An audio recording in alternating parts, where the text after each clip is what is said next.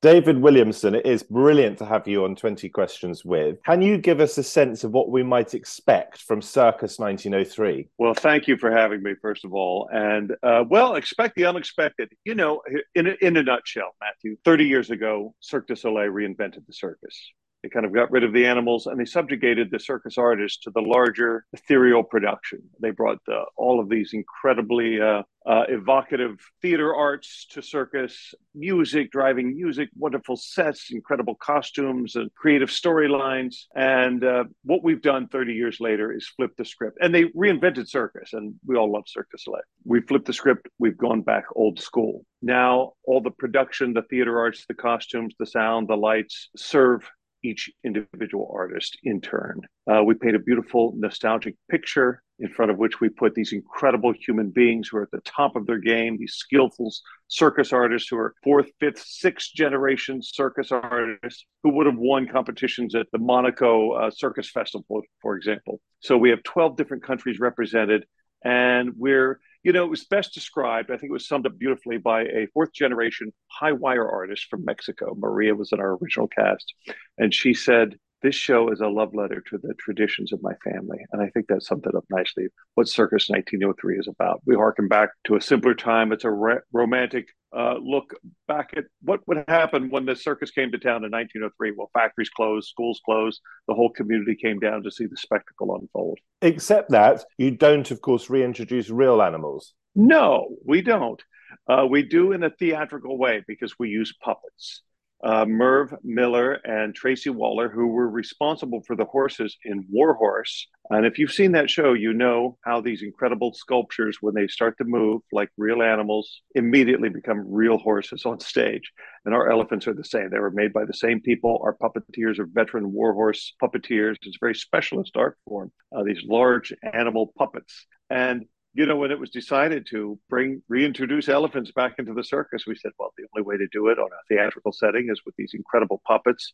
I don't think one has been made this big before. When Merv Miller decided to make a puppet for our show, they did their research. They said, what's the largest elephant ever to walk the earth? And they made our elephant that size. So I don't think people are going to be prepared for the emotional response. What are you trying to do with Circus 1903? Are you trying to thrill? Are you trying to excite? Are you trying to entertain? Are there deeper messages? What do you want us to leave the auditorium feeling?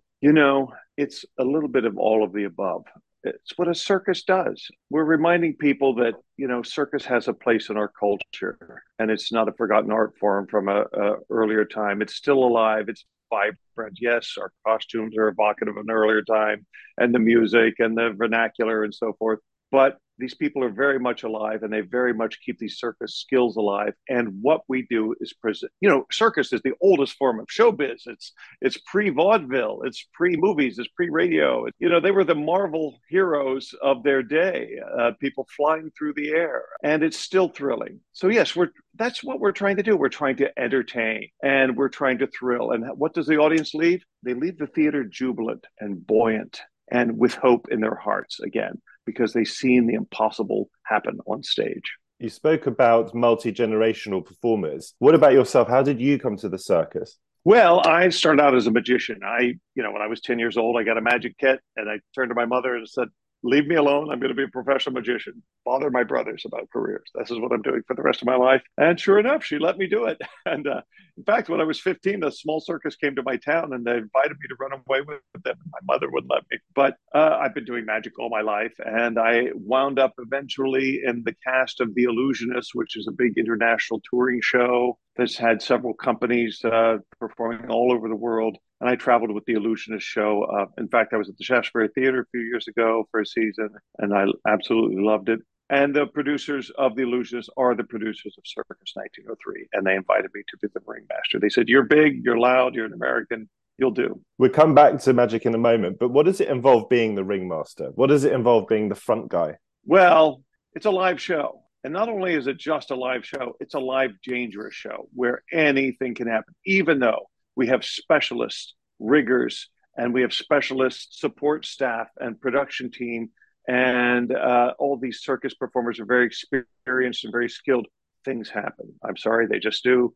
And you need somebody standing in the wings who can run out I keep the show going and keep it moving and put everything in context and keep the audience entertained while we move on to the next thing and prepare for the next thing.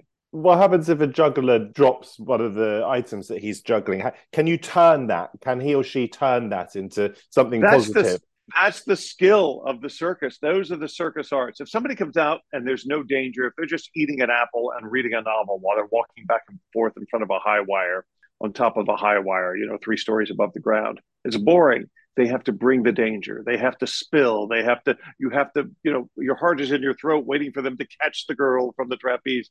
And mistakes are built into the show. And I'm not saying they fake mistakes, but the danger's always there. And yes, these artists are so experienced. When the juggler drops the ball, he turns it into a wonderful, ironic moment. He has always an artistic way of coming out of these mistakes. Always, they're incredible in this way. How does circus work in a world of health and safety, where there's such an emphasis on making sure that people are safe in their working environment? Good question. Well, we do our best. We do our best. Like I said, our production team are all professionals, very experienced with various types of shows, especially Cirque shows. So our riggers are a team from Brazil who've worked with Cirque du Soleil. The circus rigger is a very specialist skill. And our particular riggers, they never get mentioned in interviews, but these 3 gentlemen from Brazil are, if you've seen videos on YouTube of people who jump off cliffs with wingsuits and climb with their fingers up faces of rocks, that's what these guys do in their spare time.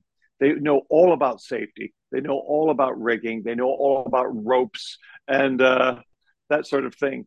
And you wouldn't want to have anyone else rigging your set and your setup than these gentlemen. So we're in good hands. Do people get hurt, David? People have gotten hurt. We've had twisted ankles. We've had broken ankles. We've had busted fingers. We've had black eyes. What they do is dangerous. Otherwise, it's not worth watching. But they understand the risks, and all through their training, coming up from their young age, they've been hurt, they've been setbacks, and they get right back up and they do it again because that's part of the job and that's part of the art form, and they love it. As the ringmaster, where does comedy fit in? Well, we don't have any traditional clowns in our show.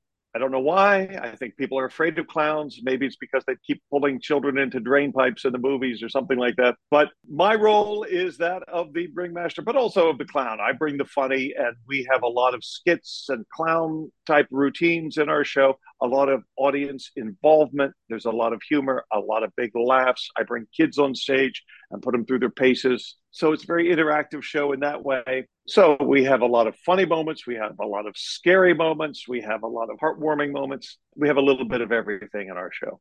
One thing I'm curious about is, do you get nervous? Because you are the guy who has to pull everything together, as you say. You're the guy who steps in if something goes wrong. You're the guy who has to grab the audience with your presentational skills. Do you feel nerves? Yes. The day I don't feel nerves is the day I need to stop doing it.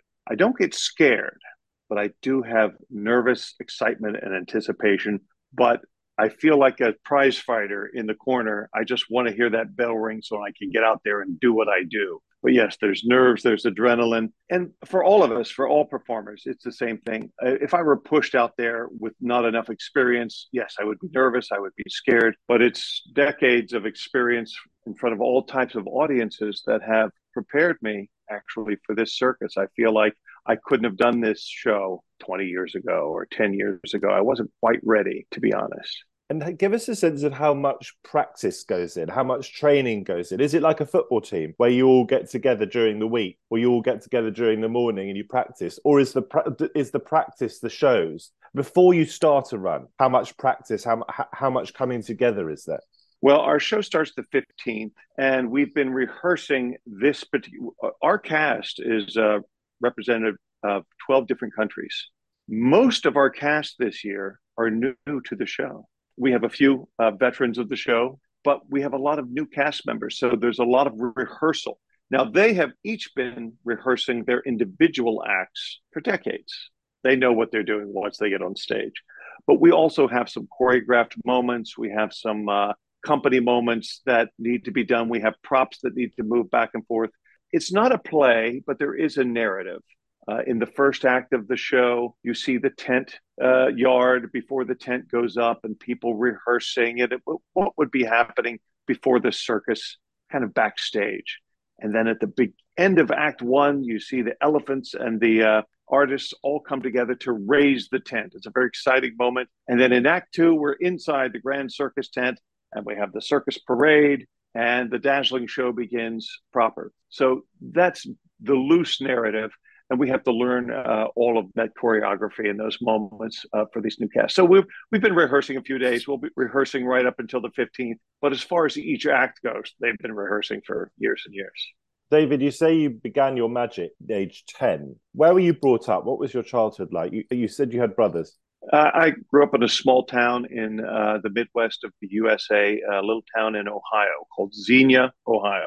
And when I was, a kid, I was interested in magic. I spent my days at the library reading magic books, learning magic tricks. And then I met, it's a funny story, not a funny story, but in 1973, a giant tornado, one of the largest recorded up to that time, wiped out our town, tore down a lot of buildings, tore through the downtown, the schools, and it was devastating. And that year, we had the county fair nearby, and there was a lot of depression and in the community, and lives were lost and so forth. And into my life came this clown. He was called Quacky the Clown. He was a 7-foot human being with wore giant webbed feet, and he had feathers, and he did magic, and he made balloon animals, and he was just ridiculous, and he was the therapy I needed. And he was present, and he was quacking and mooing and kicking children and doing magic tricks. It was the funniest, most oddball thing. It was this bit of color in this depressing landscape, and it inspired me. I was like, well, look what he's doing for us, and he did for me. Just lifted us all up out of our doldrums. And I talk about Quacky a lot. He's not with us anymore, but he was a man who went around to county fairs and entertained the children. So, I'm kind of like, I hope I carry on the spirit of Quacky. When I worked for Disney Cruise Line for 10 years, a woman came up to me almost in tears after my show, and she said, we lost my husband in Afghanistan. He was a soldier, and my children have been so depressed. And my parents bought us this Disney cruise to cheer them up. And she goes, in your show, you were yelling at my children and kicking them and quacking and mooing, and they were laughing, and they're so. And and to me, I said, thank you, Quacky, because for carrying that on. You have to be present. That's what performers do, and that's what the circus does, and that's why I do what I do. I don't know if that answers your question, but that's kind of my trajectory there. I started out doing magic. I traveled around to magic conventions when I was young. My mother would put me on Greyhound buses from the age of 13 on to these magic festivals to stay with magicians. And I understood that there was a community of, now most people involved in the art of magic aren't crazy enough to try to do it for a living. They're amateur enthusiasts, but there's a large community of magicians all around the world. And here in the UK, you have the Magic Circle, and there's a wonderful history of great magicians in the UK. And every time I come, I've been coming to the UK since I was in my early 20s. I was involved in some television shows over the years, The Best of Magic and Stuff the White Rabbit. And I was on a series called the Comedy Magic Strip. So I love coming here because of the Magic Circle, but also all of my magic friends in the UK. There's quite a history. So a lot of talent here. Did you go to magic school, magic university? Is there such a thing? Did you go to university at all? I always joke that I went to Michigan State Penitentiary University. No, there's no real magic school university. I did go to university for a year. I was an art major, but I was too busy performing. It was getting in the way of my gig, so I dropped out. No, it was always magic for me. There's no real school. There are some people who give lessons around the world and and so forth. In fact, I've started a magic school online during COVID called Sleight School, where I train magicians and consult and so forth like that. But yeah, there's no real formal training that I know of out there. Explain to us, and set modesty aside, what is it that enables you to do what you do as a magician? So clearly you've got skills as a front man, but what is it that enables you to be a magician at the top of your game? Is it innate? Is it something you were just born with? Or is it years and years of practice? Or is it a bit of both? I think I'm missing some genetic component that tells me to stop, reaching for whatever it is I'm reaching for. And I have tunnel vision when it comes to magic. I just absolutely love the art form. I'm in love with all the people involved in magic. It's just been my complete fascination and passion since I was a kid. It's not innate in me. My brother could do it better than me. I would practice fanning cards, and he just picked it up and did it the first time. He was a natural at everything he did, whether it's throwing a football or playing a guitar or doing card tricks. I made him stop. It was too infuriating. It made me work even harder. So no, I worked really, really hard at sleight of hand and all the various difficult techniques, and just nonstop for hours and hours and hours. To this day, my wife asks me, "Do you have your cards before we go somewhere in the car?" Because she knows I'll have to pull over and buy a deck somewhere, because I can't. My hands can't be without a deck of cards in them for more than half an hour, or else I start to go gummy in my brain. What is magic? Oh, wow. You know, it's many things to many people. For me, it's a lifestyle. It's a life. I've made a life amongst magicians. It's more than just secrets. There are secret techniques. It has to do, in the end, it's a theatrical art, isn't it? It's an art form. It's a performance art. It's a way of raising the mundane to enhancing life for people, to show that, yes, there is something behind the veil. I knew that there were impossible things out there. And I want to know the secret of there's something behind the veil making everything happen. You seem to know some of the secrets, you know. I don't know how to answer that question. There's so many ways to answer it. That's why you asked it. It's a very provocative question. Is there a spiritual element to it? Is there a sense in which you are sort of bringing the other to everyday life? Absolutely. And, you know, I see, to me, the best answer for me is, and I figured it out when I was young. I was busking tables in restaurants when I was a teenager, doing magic for tips in various restaurants in my little area in Ohio. And it occurred to me very quickly. I would approach a table with some older people, maybe the age of my parents, grumpy looking people waiting for their food. And I was so nervous. I was really nervous and scared then when I was first starting out. I still am an introvert. I was a true introvert. But then within a minute or two, they changed. They didn't become grumpy old parents. They became children. So to me, magic is the key that unlocks the child inside of other people. That's what magic is to me. How do you come down off the high of being on stage? What do you do after a show? Oh, it's hard. It's hard because it is like a drug. So I'm told.